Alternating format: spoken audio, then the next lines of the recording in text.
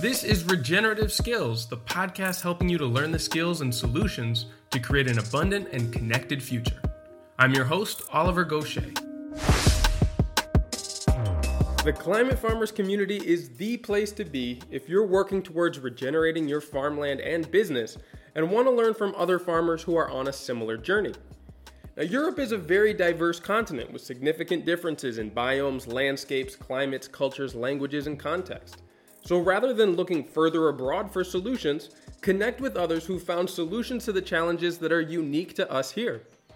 We have a central community chat on WhatsApp where you can ask questions, share your own observations, and simply chat with others who don't think you're crazy. We also organize regular skill exchange calls where experienced farmers share their knowledge and answer listener questions. Increasingly, we're even bringing the community offline by organizing gatherings at farms all around Europe. So if you're actively farming anywhere in Europe, you can join for free today through the website at climatefarmers.org under the For Farmers tab and click on Join the Community. And there's also a direct link through the show notes for this episode. I look forward to seeing you there. Hey there everybody and welcome back. Now today's interview has been in the making for me for a couple of years now. I first got to know Michael Reber through the Pioneer program with Climate Farmers that I directed 2 years ago. Now through that program, we guided farmers from around Europe through existing online regenerative farming courses and helped them to adapt the information and the techniques to their own businesses and context. Now by this point, Michael had already gone through a few major transitions on his own farm and was in the process of diving deeper into soil health and improving soil function on his 200-hectare grain and silage production operation in the south of Germany. Now, during this period, and through events like the Climate Farmers Conference that we hosted for the last 2 years, I got to know Michael's remarkable story and to see his farm in person. Now, since a large part of what I do is centered around communicating with farmers in Europe to understand their needs and their challenges in the transition towards regenerative management of their farms, stories like Michael's are so important to highlight. There are many specific parts of what he and his family have been through that are very unique. But through all of it, I hear similarities in the journeys that other farmers are on as well. The patterns of disruption in the business that cause people to reevaluate their priorities, internal disputes that set us on a different trajectory, daily learnings and the patience needed for observation and understanding to accompany us on our learning journeys, and other events like this that really resonate with so many of us, not only farmers.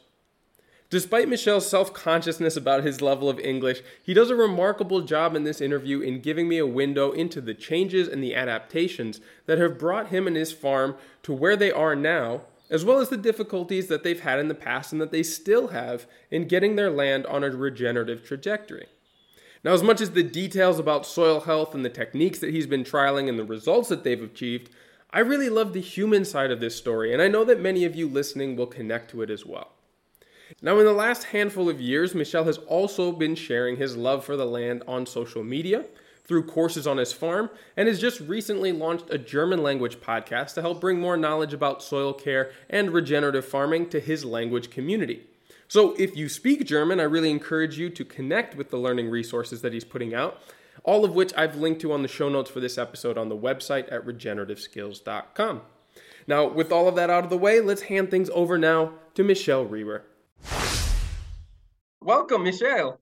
It's great to see and talk to you again. It's been a while since we connected in person. It was back at the conference in the castle in Schloss Kirchberg a number of months ago. But how are you doing? What's new with you? Well, what's new? I already lost 8 kilos since Christmas. That's really congratulations. I'm looking a little bit more about myself, not only for the farm. Yeah, but we have a very normal spring this year, which is not too hot, enough water till now. That's just good. In the last years we had already a drought at this time of the year, so we're quite happy. Grains and grassland is growing very well. We started bringing out our fertilizer from the biogas plant.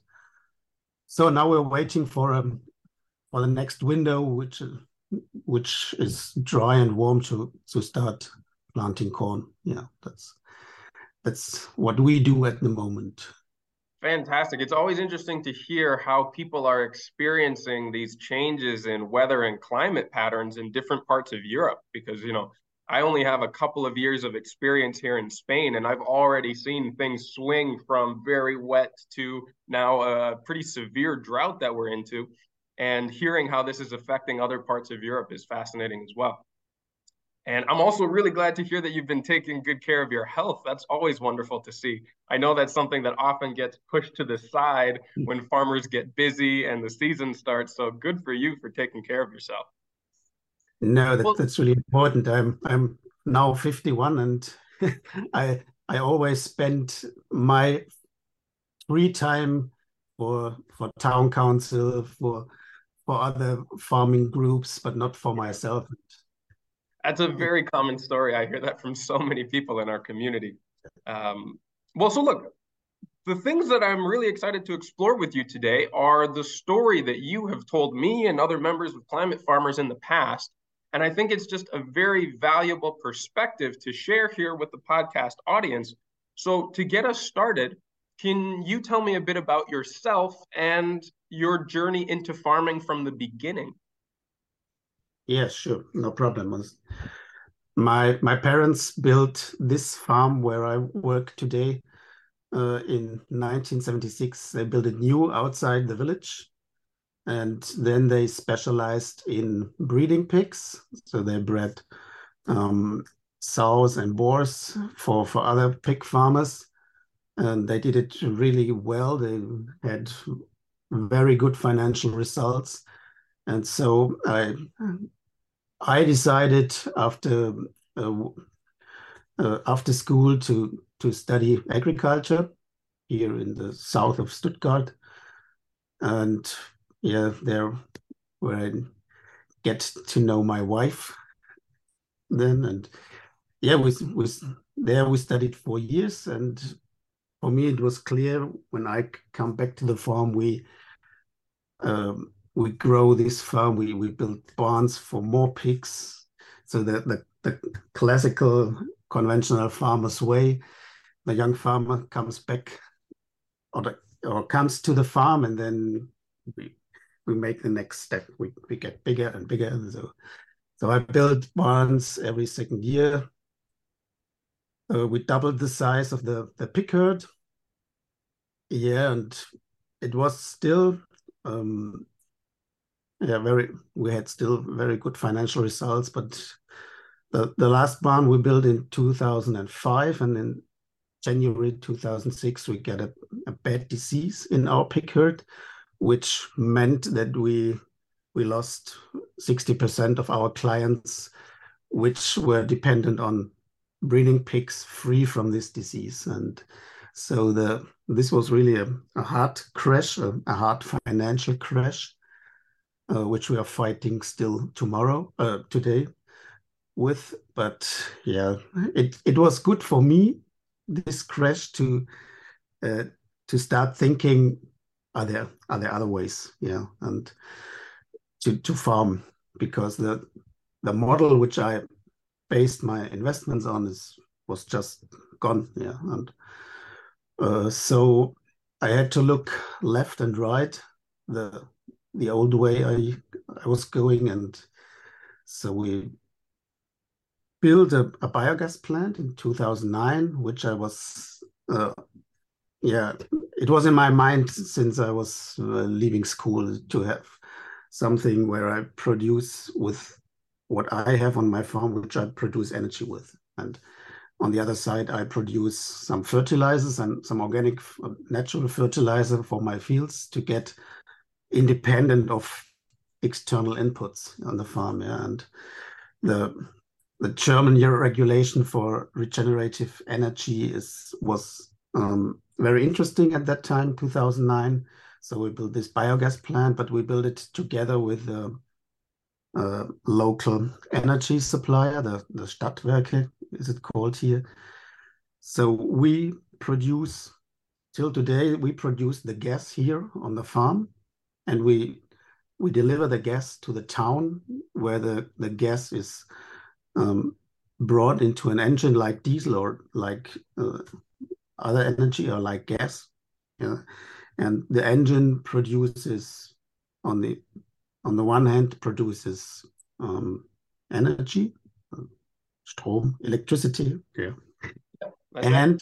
And you have to cool the engine, yeah, like in a normal vehicle too. And this heat is the other 50% of energy which we produce. And the heat has to be used because it's biogas is a very expensive regenerative energy. So the heat can be used in town with a local heat net. Yeah, and that's why we produce the energy there where the heat is needed and not here on the farm. So we just the energy supplier built a gas pipe with 8 kilometers in the town to the town. And yeah, that's what we do today. The pigs left the farm in 2016 after yes, a lot of restrictions, but yeah, we never get it financially around the pig. So I decided in 2016 to stop pig production because yeah, the if you produce breeding pigs, you can give the pigs more space. You have to give them more space to get a good breeding quality. But from the day where we stopped breeding, we had to put in as many pigs as we were allowed to hold on this place to get it financially around. And everyone in my family said after 2 years, this is not how we want to hold animals. Yeah, that's nothing which where we were satisfied with. So it was at the end it was really easy to let the pigs go, but the step to stop breeding was harder because yeah you had a name as a breeder here in the region. To stop this was much harder than at the end to stop fattening pigs production. Yeah, this wasn't hard at all because yeah, if you get it in mind that you are not a traditional pig producer, as most of the farmers were here, you have to find you have to make decisions. Yeah, and sometimes they are hard. They were really financially hard here for the farm, but we we were lucky to have the other options with a biogas plant. This is fascinating, and that's a really good overview of how your farm has evolved over the last basically 20 years, right? Starting from what you were talking about and coming back to the farm in 2005 and No, going from, 1979. well, And yeah, till 79 when it 2005, was we getting built started. pig Yeah. pens. Yeah. But I'm talking about the transition period Yeah. and the big changes that have happened from going to a pig breeding operation to now primarily producing biogas, which is no small change. Now, let's go deeper into some of these decisions and the mindset as well as the conversations that needed to happen to make these choices, because this is what I think a lot of farmers can maybe relate to or understand when difficult decisions and big choices need to be made. And you have to consider other people's feelings, you have to consider the finances, you have to consider your own hopes and needs for the farm in the future. So let's start first of all when you came back. So when you came back from university, you were convinced that you were going to scale up this pig breeding operation. You told me you were building a new barn like every second year or so. So this is really fast expansion, and that your projections for the future completely crashed when there was a disease that came through the herd that caused you to lose your main client base and reconsider the financial structure of the farm. And that this was your motivation to consider a different enterprise, which is the biogas plant.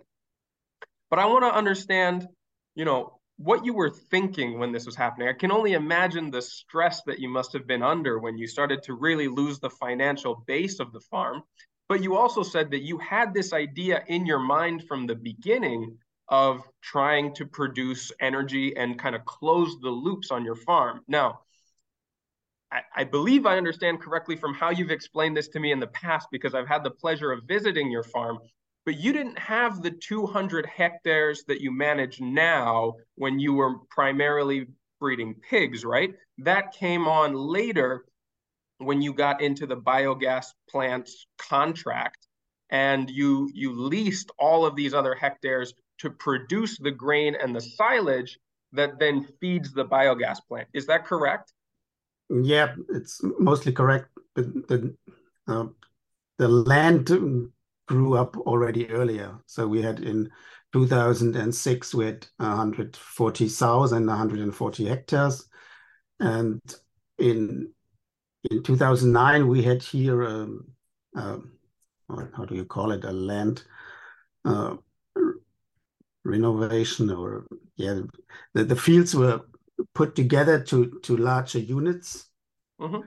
And this is mostly a time where older farmers, which have no next generations on the farm, stop farming and lease their land to the other farmers who go on. And this was a chance for us to get more land. And at this time, prices for grain were really down, and it wasn't really interesting. So biogas was an option to get the new land more rentable. So yeah, we built it in 2009. Yeah, and to go two steps back, my wife never went into the stables to the pigs. She told me already at university, I don't want to work with pigs. I don't like pigs. Yeah, so That's first, tough when she married a pig farmer. yeah, she went to work outside the farm, and I made the decisions on the farm.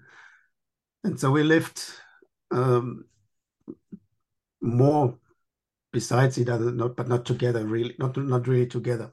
Yeah, Sure. but uh, she always asked me, is it necessary to build another barn? Is it really necessary? So I calculated it. I showed her, yeah, it makes sense financially, but I never thought about it. Does it make sense for me? Does it make sense for the family? Yeah. Yeah. Yeah. So I there was a step in between where I was dependent on uh, more working capacity from outside. Yeah, so we got in another farmer who stopped farming. We rented his land, and he worked here in with the pigs. But yeah, you have to pay him, yeah, every day. And Yeah. this decision, I thought it no problem, but the problem started when we stopped breeding, because we had much higher rentability with breeding pigs than with fattening pigs. And Yeah. so this was behind. And in 2008, I really talked to my wife honestly. I told her we have big problems. And she knew we had big financial problems, but I have the problem that I recognize that holding pigs like this is not that thing I really wanted to do. And I I always was how do you call it, an arable farmer. I always was more likely on the fields than in the barn. So, but with 70 hectares when I started, um, how can you make it profitable? Yeah, to Yeah. work with 70 hectares. If you are in the conventional mindset, yeah, you have to make more land. But as you said, the leasing prices for land is very expensive here in the region, with not very good soil quality. So yeah, the biogas plant was the chance to um, yeah, to make the farm survive. Yeah, that's what we really know, and we have to make it another 10 years to bring the old investments back to the bank. Yeah. So, Yeah. Yeah. This is really interesting. And if I remember how you described it to me when you were giving me a tour of the farm, first of all, the difference between how you manage the pigs to breed them and how you manage to fatten them is night and day difference. And this is why you became so uncomfortable with that way of taking care of them. And the way you told me was that it even came down to a conversation with your wife who basically threatened to leave you if you continued to farm pigs this way because she was so uncomfortable with how they were being kept and you weren't loving it either. Can you describe the difference of taking care of pigs for breeding and fattening them and why this was so difficult for all of you? well, if you do a breeding pig, so it doesn't depend on if it's pigs or cows. If you're a breeder, you have to look, yeah, does the father fit to the mother sow? And you have to, you're really more forced to think about everything what you're doing. And if you do fattening pigs, you just have to look, do you have enough average daily gain? Do you have the feed has to be calculated very exactly, but then it's easy. Yeah, the technique is feeding the pigs. You just have to look every day, is everything good? But yeah, I am someone who, even if I'm doing the conventional operation with the pigs, if I go in there, I see that they are not lucky, yeah, in this conventional system. Yeah, there's something missing. Yeah, and that's if you go out in the evening and you're not satisfied with the work you're doing, yeah, that's the problem. And if you recognize, if I recognize that I have made investments with about, yeah, nearly 1 million euros in pigs, and you go out in the evening and you think, yeah, you did it wrong. The decisions were not right. Yeah, that's hard to handle with. Yeah. Well, that makes sense. Like you were talking about how the enterprises made sense financially. I mean, less so with the fattening operation, but it didn't feel right to you. And it didn't align with what your priorities were, what your family cared about. And this is just not the type of farming that you wanted to be involved with. Is this around the time when you started to look into other options beside the biogas plant, but actually ecological ways of farming, or did this come later? No, this was later. We built the biogas plant in 2009, and I made another mistake that I went into a corporation which made the arable land together. We were 5 farmers together, 500 hectares. Also made financially sense, but I gave out all the decisions what we were doing on the fields. And I recognized in this was 2010, I want to focus on this new part of the farm, the biogas plant. And I wanted to save the pigs at that moment to make it rentable, but yeah, um, or financially sensible. How do you call it? Yeah, profitable. Profitable. Yes, right. Thank you. Um, and so I decided to to give out the farming on the fields, and I already recognized in 2011, 12, they didn't make it good. They they the other four were farming on much better land than I have, yeah. And it didn't either make financially sense, and it stressed me a lot to control what they were doing on the fields. Yeah, and in this time I could have made it myself, but the corporation was that way that all the machines went in there, so I didn't have any machines for on my own, just a small tractor to look after the grassland we have, Uh-huh. but nothing else. So yeah, it was really hard to get out there. then in 2014 the chance to get another employee. So we stopped this cooperation and made it again, starting from the 1st of July 2015 to make our arable production again on my own. And the other problem was this rapidly changing climate here in this region. Here, when you look here on the wood is in the west of the farm, and it's like a U around the farm. This wood. You've got like a U-shaped forest that circles Yeah. around the fields, is what you mean? So in summer, every rain which comes from southwest, where we normally get our weather from the west or southwest, if you were waiting for rain in our region, it never comes. It comes 10 kilometers east. And this was starting in 2012 to look after other ways to how to manage soil. We're already working without plows since 35 years, but with my knowledge of working without plow from studies and reading, I was finished, and there were no solutions to handle this dramatic climate change. Yeah. And so I started looking some field days in 2013, and then I made a so-called soil course, which two guys, two organic farmers offer here in Germany since 2012, which was 5 times 2 days over one season, starting from August till summer. And this was really the game changer here in my mind, and also for the farm and the family's life. Yeah, to look there,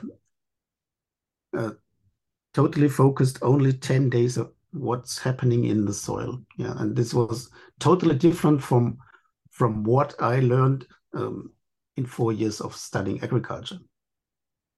Yeah, I can imagine. So before we get into this new understanding about soil health that came from these new courses that you took, let's go further into the decisions around putting in the biogas plant. Because you talked about this was a very pragmatic decision for you. It was something you had been interested in, but ultimately you needed to financially save the farm. And this was a way that you saw of doing it because at the time, the price of grain sold to the normal market was just too low to be financially viable. But by having a biogas plant on your site and basically value adding the grain and the silage that you produced, the numbers came out correctly. And it was something that you felt more comfortable with, both you and your family, in comparison to the pig operation, right? Yeah. How did that contract come about? I would imagine it's quite a big partnership with the company that installs this. And if I remember correctly as well, you had to commit to, was it 20 or 25 years of a set price contract in order for them to install this? Yeah, this rule or this renewable energy contract is a fixed price for the energy I sell for 20 years without any price increase or decrease behind, or do you call it also inflation? Yeah, Inflation? inflation. Yeah, Mm. exactly. Yeah. What would you have at the moment here, where the prices for corn silage, which we buy from other farmers, increased now in 2 years for more than 25%, and the price for energy is still the same as 2009 when we started. So this was, yeah, we hoped we can finance this biogas plant over the 20 years with this price. Yeah, so we're quite happy about it. It's just working. Yeah, but the air to breathe is getting smaller. Yeah. Right. So the profit in this over 25 years has shrunk significantly because of the raise in prices from the feed cost, the corn silage, like you said, and Yeah. the price of energy has not changed.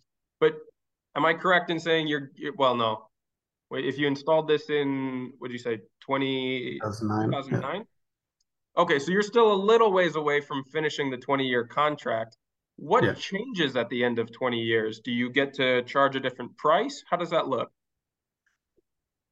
No, we already started 3 years ago to um, sell our energy um, more flexible. So we Okay, produce electricity not 24 hours, 30, 365 days a year. So no, now we produce energy or electricity when the electricity net needs it. So if we have a lot of wind energy in the net, electricity prices are low. So we don't produce electricity when the price is low. So we just produce when we get good prices. And we have to make some investments again now next year um, to use this more efficiently. Yeah, so we have to build bigger engines, which then just run 4 hours a day, okay. just to get the best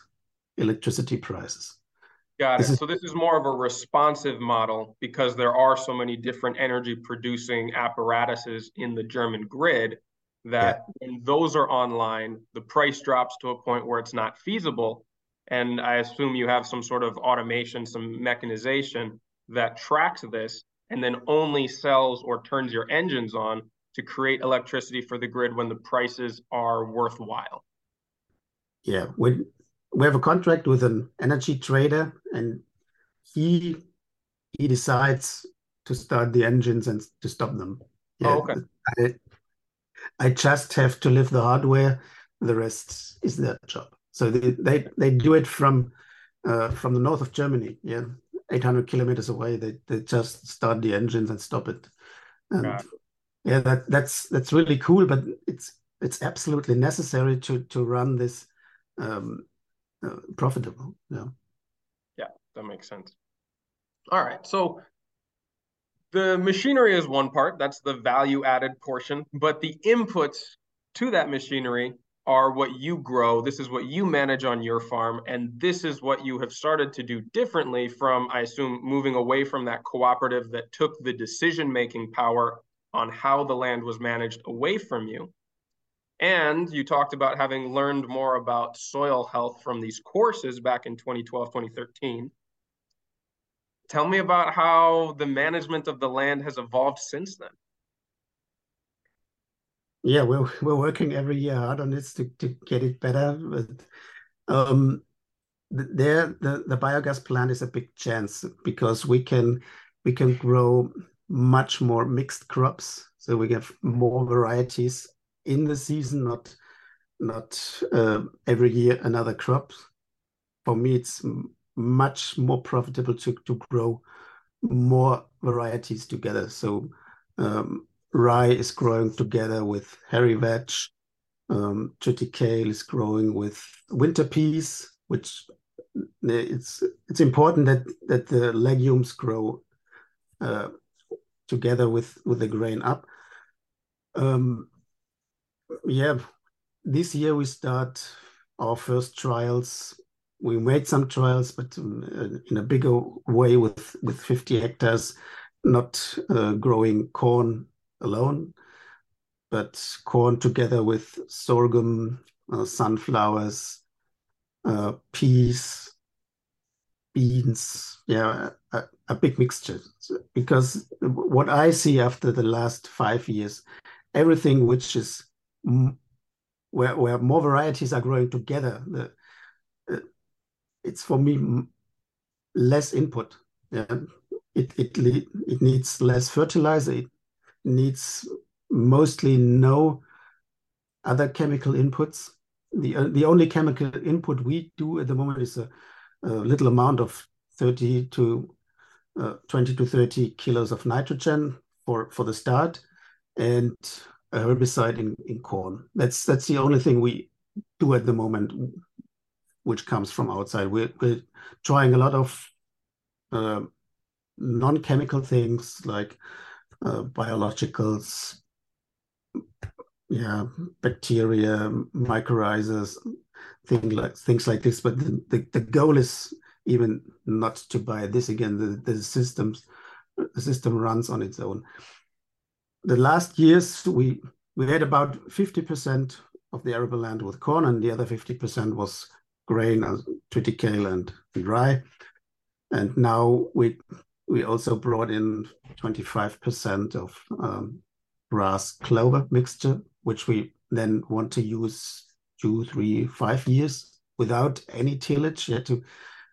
This is the other important thing to reduce tillage. This is what these heavy clay soils here really thank you. Yeah, if you leave them alone, just leave them alone, and yeah, do as little as possible disturbance in the soil. And we normally we know it, but it's difficult to bring it in a system which has to produce uh, an amount of yield. Yeah, we need a special amount of yield. We can't afford 1 year where we don't harvest very much. The last year, 22, showed us hardly what happens if we don't harvest enough. But this was not a problem of my farm, but this was a problem of the region of the drought last year in the summer. And so we need to build crops which use the water very efficient. And what I see the last years, we have the rain is the amount of rain in the year is still the same. Even some years it's higher than earlier in my life, but the rain, the time changes. Yeah, we had now from the middle of September till now nearly 600 millimeters of rain, which is really really high. Yeah. But in It's like summer, what we get over the yeah, entire year here yeah, on a good year. yeah, it's even very much for us. Yeah, but we need this. This is why we brought in this clover grass mixture to have crops that use this rain in the winter to produce biomass, which we can harvest. Yeah. Yeah. So stepping back a little bit, let me know if I understood this correctly. The reason why you're able to grow such a variety on your fields is because you're producing for the biogas plant, which doesn't care about individual species of plants. What it consumes is biomass. It's fermenting that and turning that into the biogas. So it could be corn silage, it could be triticale, it could be anything that you put in your cover crop mix. And as a result, this favors a diverse mixture on your fields, not only because all of its biomass and can be utilized, but because it helps you to reduce fertilizer inputs, crop protection measures like herbicides, pesticides, and such. And you're starting to see an ecological response on the fields by bringing in this diversity, correct? Yeah, that's absolutely right. And you described some of the other differences that you've seen since you started to make this change, both in the climate, but also on the field. Can you describe how your fields, especially your soil, looked like before you started to make these changes and the differences that you notice now after you've changed some of the management?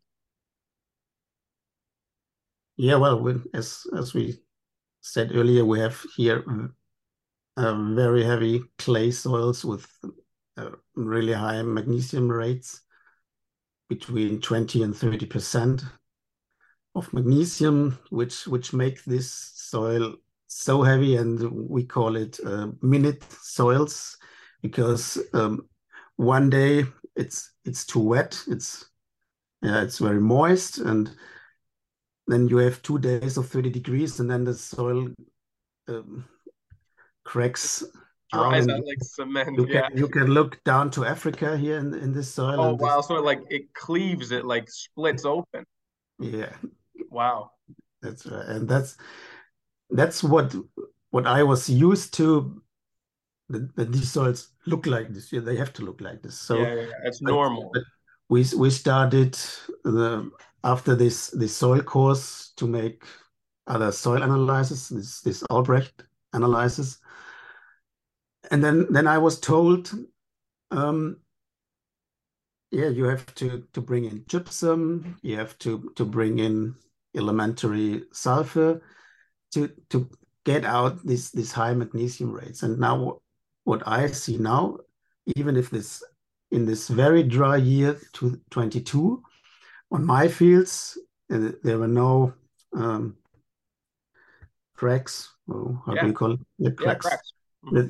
The soil was closed, even there if there was no water in there. And 2 meters away in neighbor's field, yeah, it was crazy. Yeah, there was 20 or 20 centimeters, and then was a crack with 5 centimeters, and was the next portion of soil. And this is Wow, what that's a really, major difference. um, yeah, what the colleagues asked me now after 10 years what I'm doing Only after that 10 doesn't, years, you're doing good. yeah, it's really early. And yeah, this is what changes in, um, obviously what we mostly don't see is what happens in soil biology. And Yeah. um, our cornfields, we didn't do anything since seeding the cover crops in July till now. Now they're getting green, but the plowed fields also are getting green, but with grass, which they don't need. So the fields look the same, but they were plowing, they were destroying soil structure, and I didn't do anything. The earthworms are happy with it. They have something to eat. They are draining the water. We still have no water standing on the fields because the worms drained the field. Yeah, the roots also drained the field It's from properly infiltrating even into yeah. this heavy clay. Yeah, but yeah, it's difficult to recognize for others. Sure, no, no, but I know exactly what you're That's no talking about. problem. The I, infiltration rate of soil is crucial, yeah. especially when, like you were describing, you're getting more rain in a shorter period of time and larger dry spells. This is exactly why it's important. Yeah, and we had this year we had in March we had two thunderstorms, which is absolutely not normal for our region. They start in May, Mm. and the plowed fields, and yeah, they had a good frost structure, and now the structure is gone after these thunderstorms. We had a lot of erosion Hmm. already in March, which is also not normal.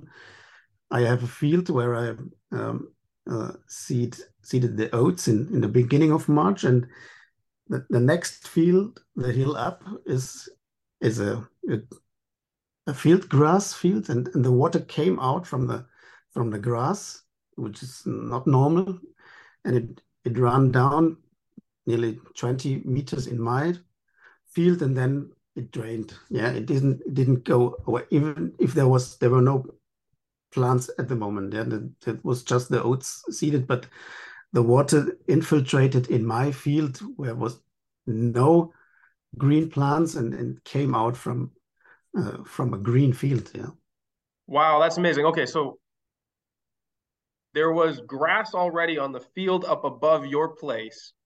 yeah, It was unable to absorb the water from the yeah, thunderstorm. It ran off over a green field and fully absorbed into your bare field because the structure of your soil has been improved that much.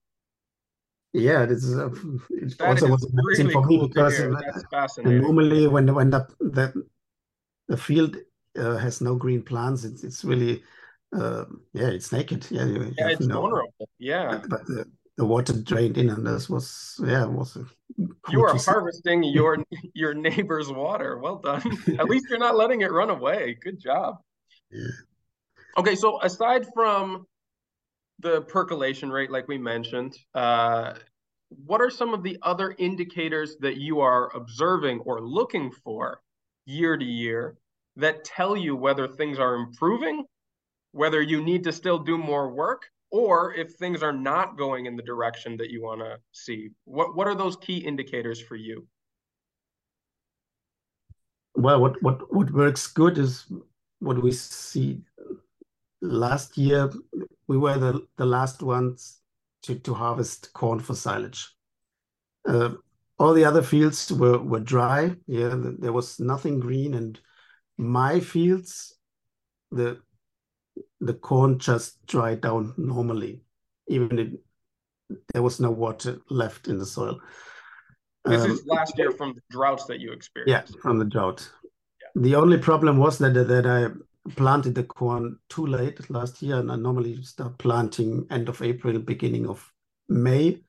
And last year it was good to plant earlier, 2 weeks earlier. And then the their corn was 3 meters high. Mine was 2 to 2.5 meters high. But I had corn.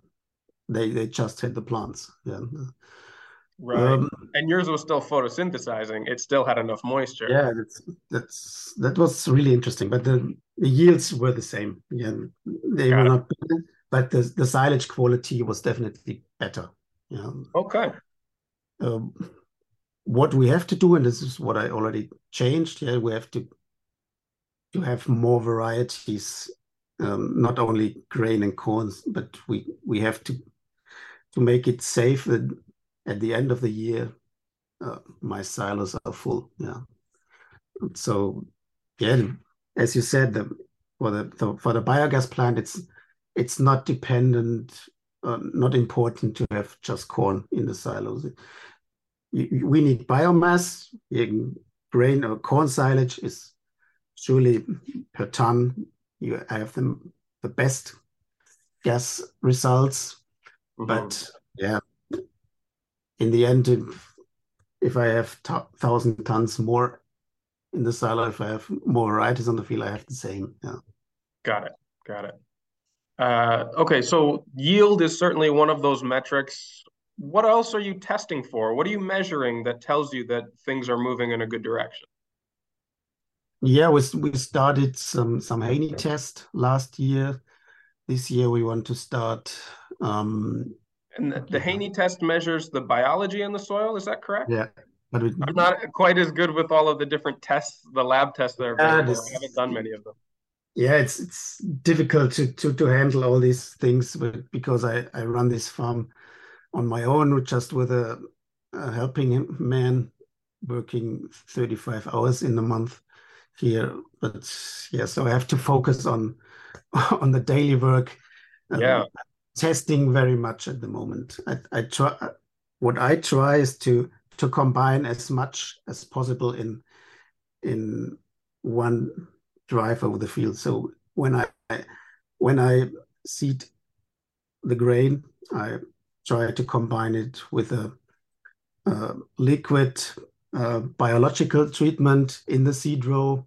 We bring in with the second tank of a drill some elementary sulfur or other uh, concrete fertilizer. Or, yeah, how do you?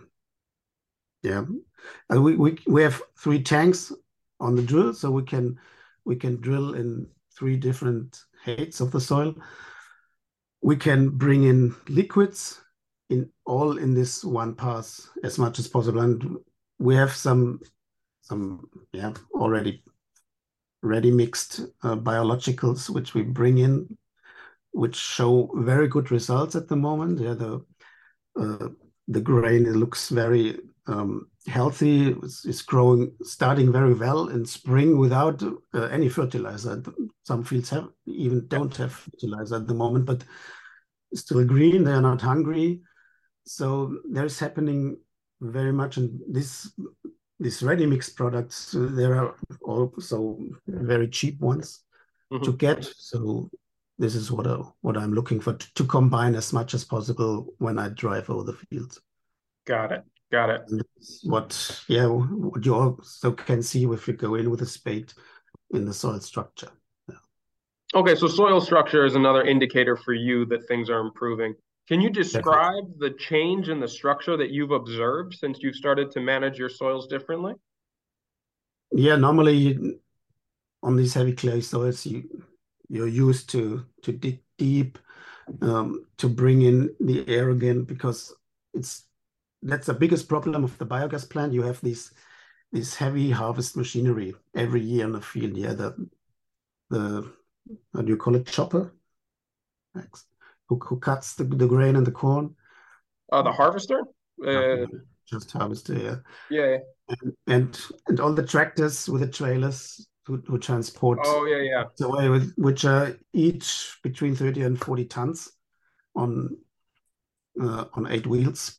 Hmm. This is really hard, and if it's too wet, yeah, you just press out the air of the soil. Yeah, yeah. And if you don't dig deeper normally, yeah, the air is gone. Yeah, you need another dry year that the soil goes up again and the air goes in. So most of them uh, dig very deep, plow very deep to bring in air again. So we're just doing it with a strip till machine. So we have just 9 rows on 3 meters, where we do the small leading tine of 2 centimeters, and bring the seed just beneath this strip, so that the roots can grow down immediately. So we Without have having to disturb we all of have the no soil. no Yeah. till. We're doing some, yeah. It's a strip till what we are doing, but we're not loosening all the soil on 20 centimeters, which needs a Got lot it. of energy. Yeah, that makes sense. And And so the structure as that you've observed over time has been indicative of, well, first the soil holding together with the biofilms, the exudates from bacteria and such that keep it together even when it's wet, while Yeah, also opening up pores and channels for air and water to penetrate down, which is otherwise, impossible for these compacted heavy clay soils that you see on your neighbor's farm or the way it used to look before you started changing your methods, right? yeah, that's right.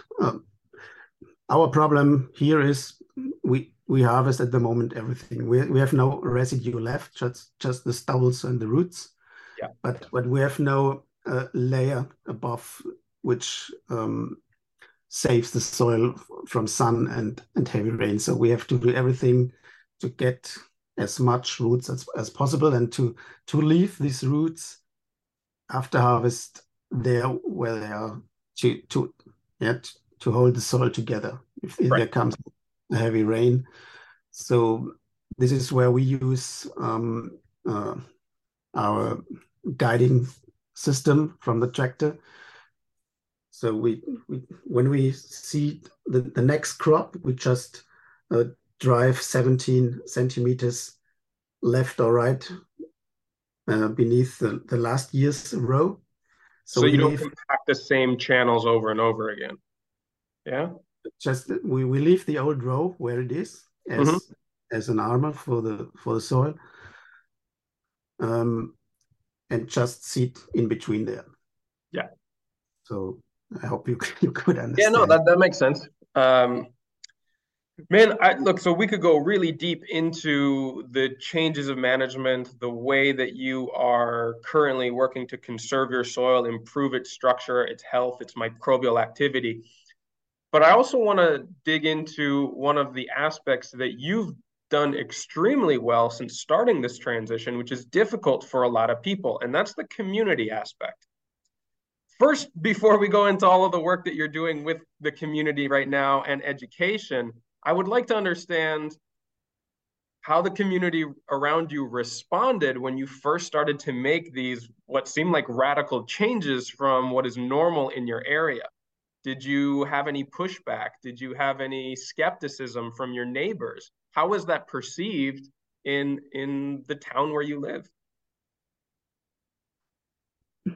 Yeah, at that time where we started these changes on the fields, I was very active in social media. So uh, my goal was to show it to the normal people that what a conventional farmer is doing to change things, because uh, what we can see in television or read in the newspapers is all conventional farmers are bad. They are destroying our environment. They are destroying our soils, and I wanted them to show that there are enough farmers who who care very carefully for the soil Mm. and do changes. They change. They are not doing the same like 30 years ago.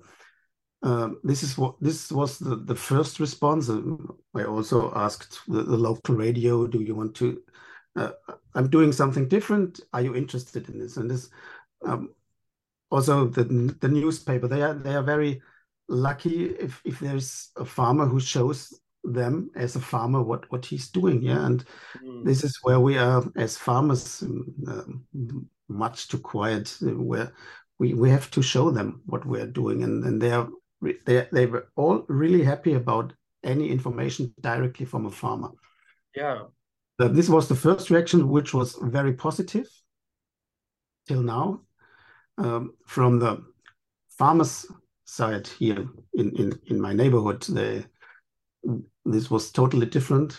They um, if someone is changing the conventional system and he's going out with this information uh, to the other people, um, so they feel under pressure that there's someone telling the people that it's possible to change something. Yeah, and most of we farmers were very conservative in our thinking because yeah we want to conserve what we have, our land, our farm, which is not meant bad from me, but we are forced to change things. We are forced by climate. We are forced by uh, government. We are forced by the people around us to change things. So I, There's for so many me, pressures. Yeah.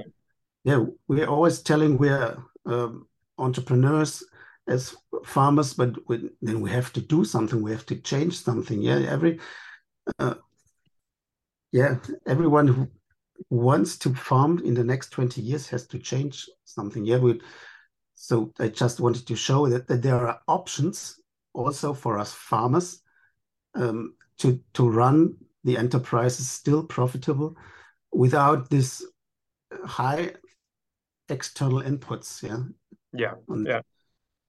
uh, a lot of them felt, yeah, really under pressure from what I did. But there were a lot of young farmers asking, mostly over Instagram then, what are you doing different? What can you show us? Yeah, and Mm. this is where we started then in 2019 to make here some seminars on our farm, which wasn't which was absolutely not planned. Yeah, but yeah, this was a really cool uh, uh, experience for me and my wife because for me and my wife it was the first thing we did together on the farm. Yeah, these seminars, and um, it also was so interesting because 50% of those who came here were under 30 years old, the next generation, and this is what made it so sensible for us to make these seminars running the normal farm besides. Yeah, um, in addition to this, and yeah, the the reactions were so really positive for them to get informations how they can run their traditional farms from their parents and grandparents and most even longer, that they get a chance and get some knowledge how to fit to all these restrictions from outside. Yeah, and this um, it's crazy that I, as a farmer, have to tell them what options there are because nobody else tells us. Now there are more options, yeah, to get informations. But at that time, yeah, there was mm, these soil courses which were very special, and what the young guys learn at school, even at university about um, soil, etc., is still the same as 30, 40 years ago. Yeah.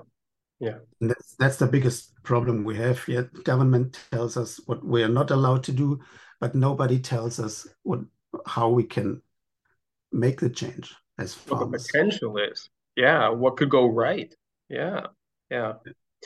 Well, I mean, it's been fascinating to watch not only the journey that you've been on since we started to connect early on during the Pioneer program, but also the involvement in education, in the community around you, the collaborations with Schloss Kirchberg, and putting yourself out there, publishing your journey, and sharing the mistakes as well as the learnings and the successes. I mean, this is a really dynamic, not only farm, but industry to be in right now. Just like you said, there are pressures from outside, from the government.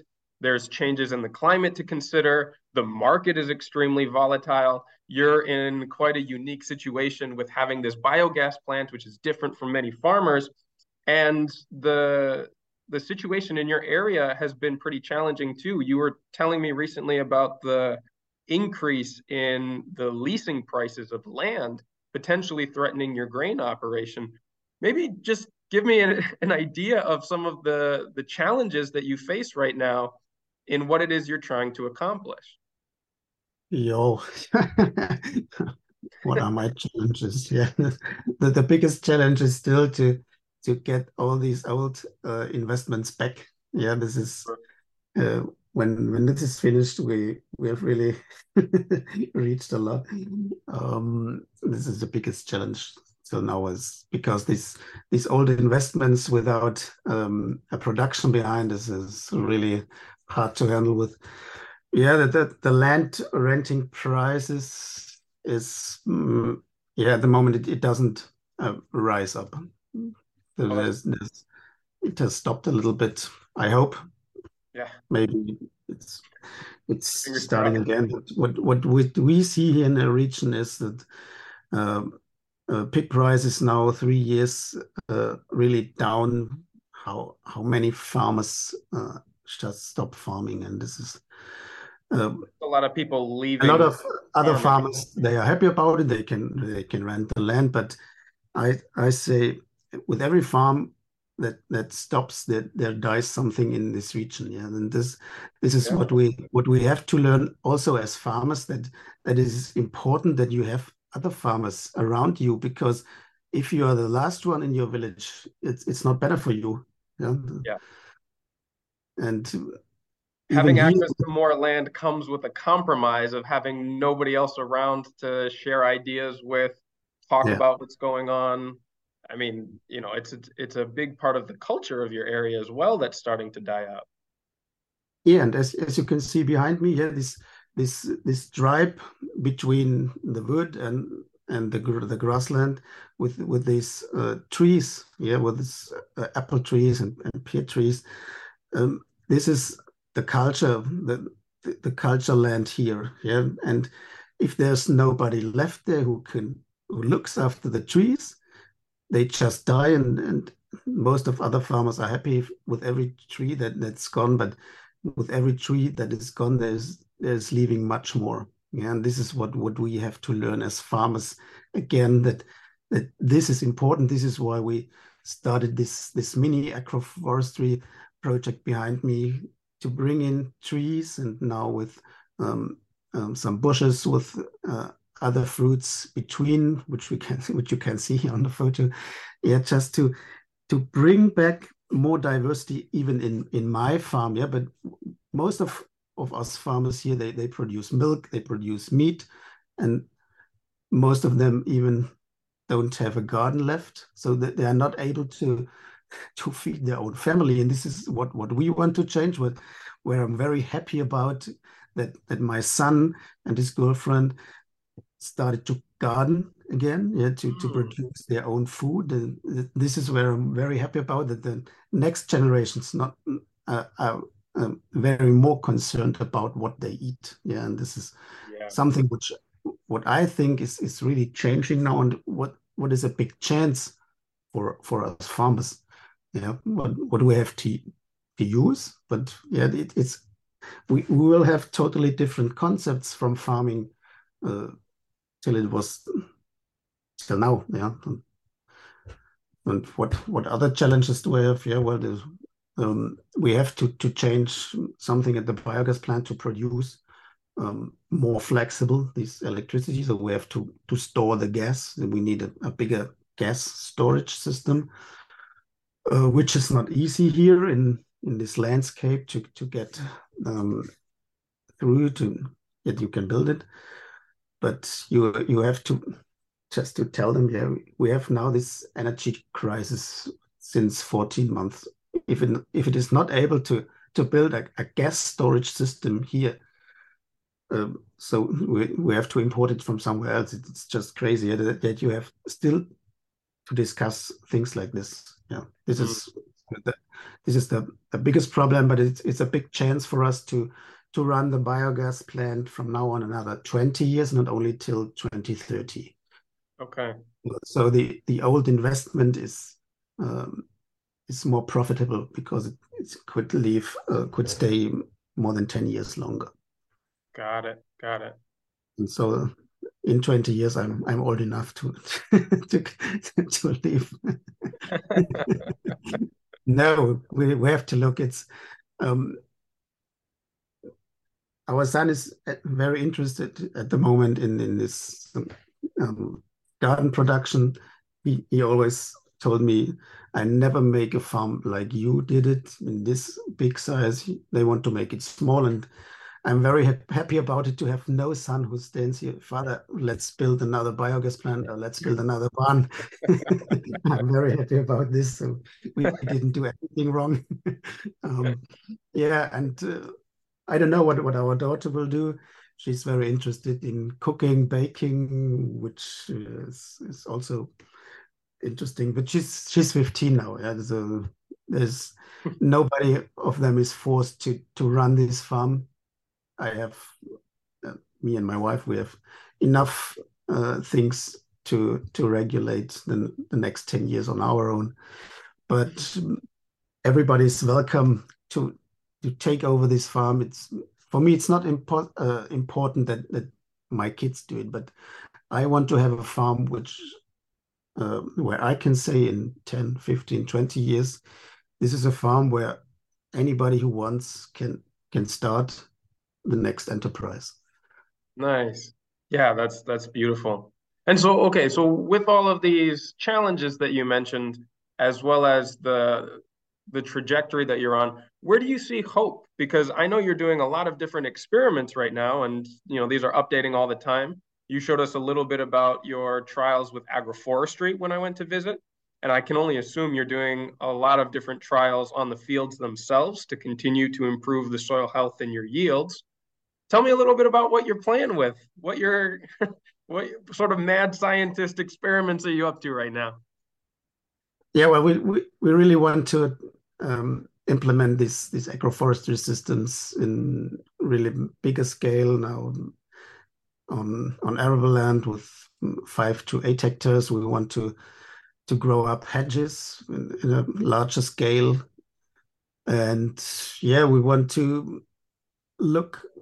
We have 22 hectares of grassland where the trees are very old. How yeah, we have to show the environmental government here that you can grow trees also like this, that you can use the rest of the grassland uh, profitable. Yeah, because the old trees, they are growing, yeah, 6, 9 meters beneath the other one. It's really difficult to work there to make hay. It's important to grow to make silage in because you don't get in there with this big machinery. But we have to show them it's possible to save the trees, but we have to make it different than we did in the last 100 years. Yeah, and this is what I think the next 2 years we want to implement the trees on the arable land, more trees on the grassland, but a different way. The hedges, this is what I think will come the next 2 years. And then my biggest goal is to have an organic no-till system. Yeah, that's the That's precedent. That's something to shoot for. that's That's the champion holy league. grail of arable cropping Yeah, aspirations. I love it. yeah. Well, man, there's so much more that we could go into detail about, but maybe we'll leave this for another session. And I also know that you recently started a podcast where you are explaining your entire journey and interviewing new people. Tell me a little bit about the podcast project and what you're hoping to do with that. Yeah, sure. Yeah, well, as between Christmas and New Year, you normally reflect yourself and think about what will you change the next year. Um, Mostly you think about losing some kilograms of your body, Especially wearing. after Christmas, yeah. But I decided to reduce my time in social media apps over the day.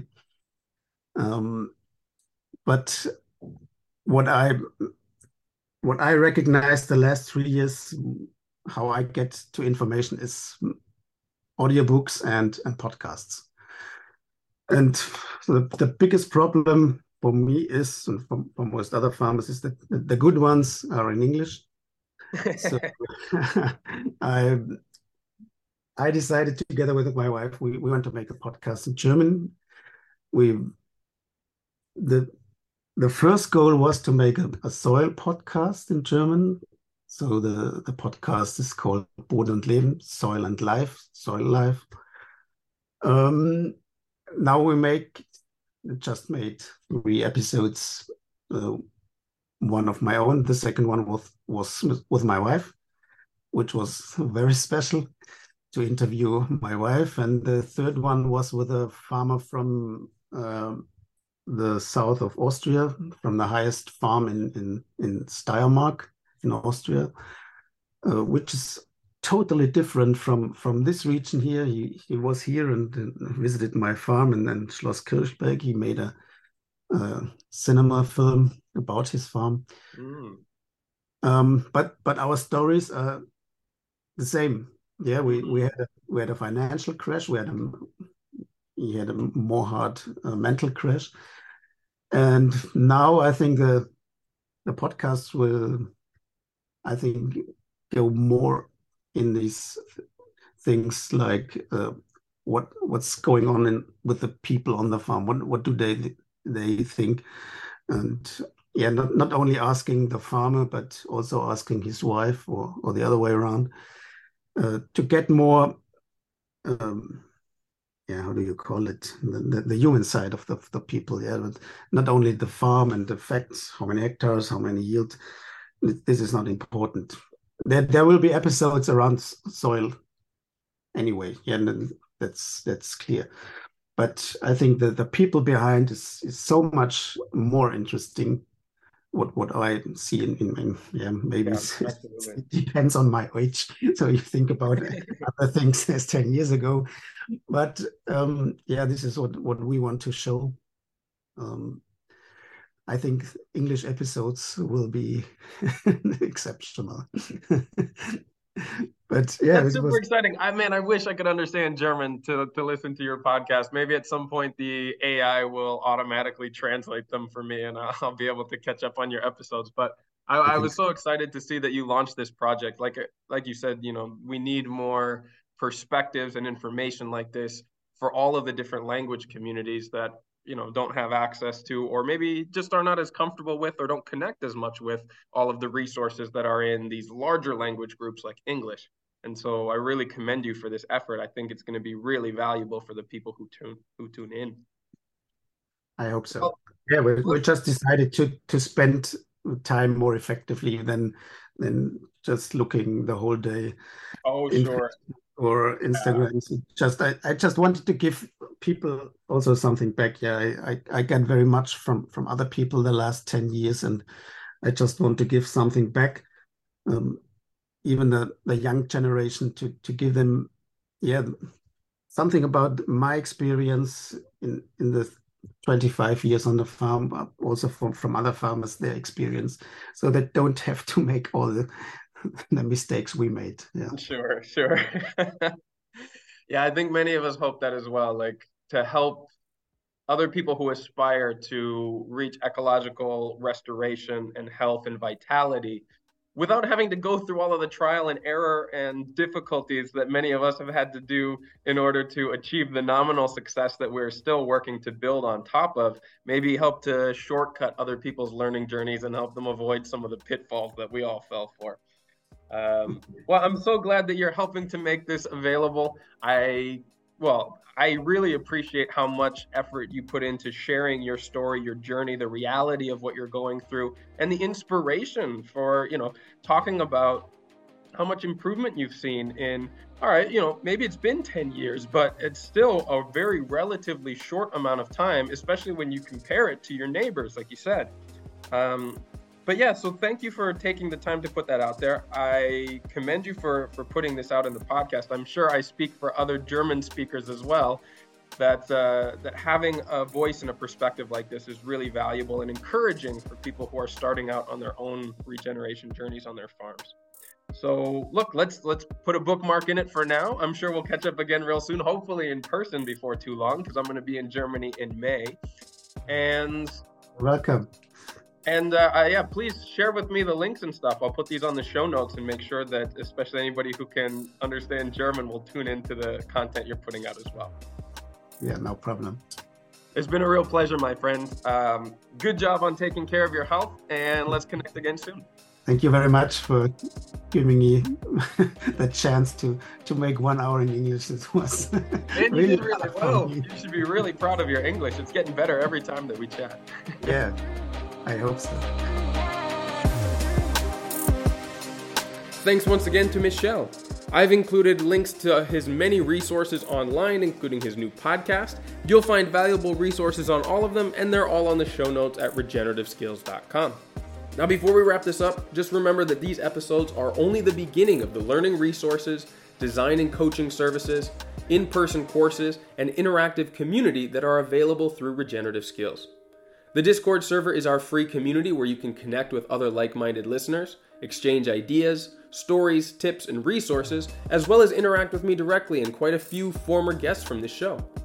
Our Instagram account @regen_skills is the best place to see the projects that me and the team are working on, both for clients and collaborators, as well as on our own properties. I'll also be announcing the certification courses, workshops, and gatherings that we've got coming up later this year. If you're interested in getting dedicated support for your own project, you can now schedule a free planning session with one of our team members through the request form on our website. You can also find all the links, show notes, and past resources there at regenerativeskills.com. We truly believe that no matter your experience, your knowledge, abilities, resources, or background, you can be a powerful force for regeneration on this planet, and we're here to help you find your path. So as always, remember to keep taking those little steps every day towards a regenerative future, and I'll be right by your side along the way.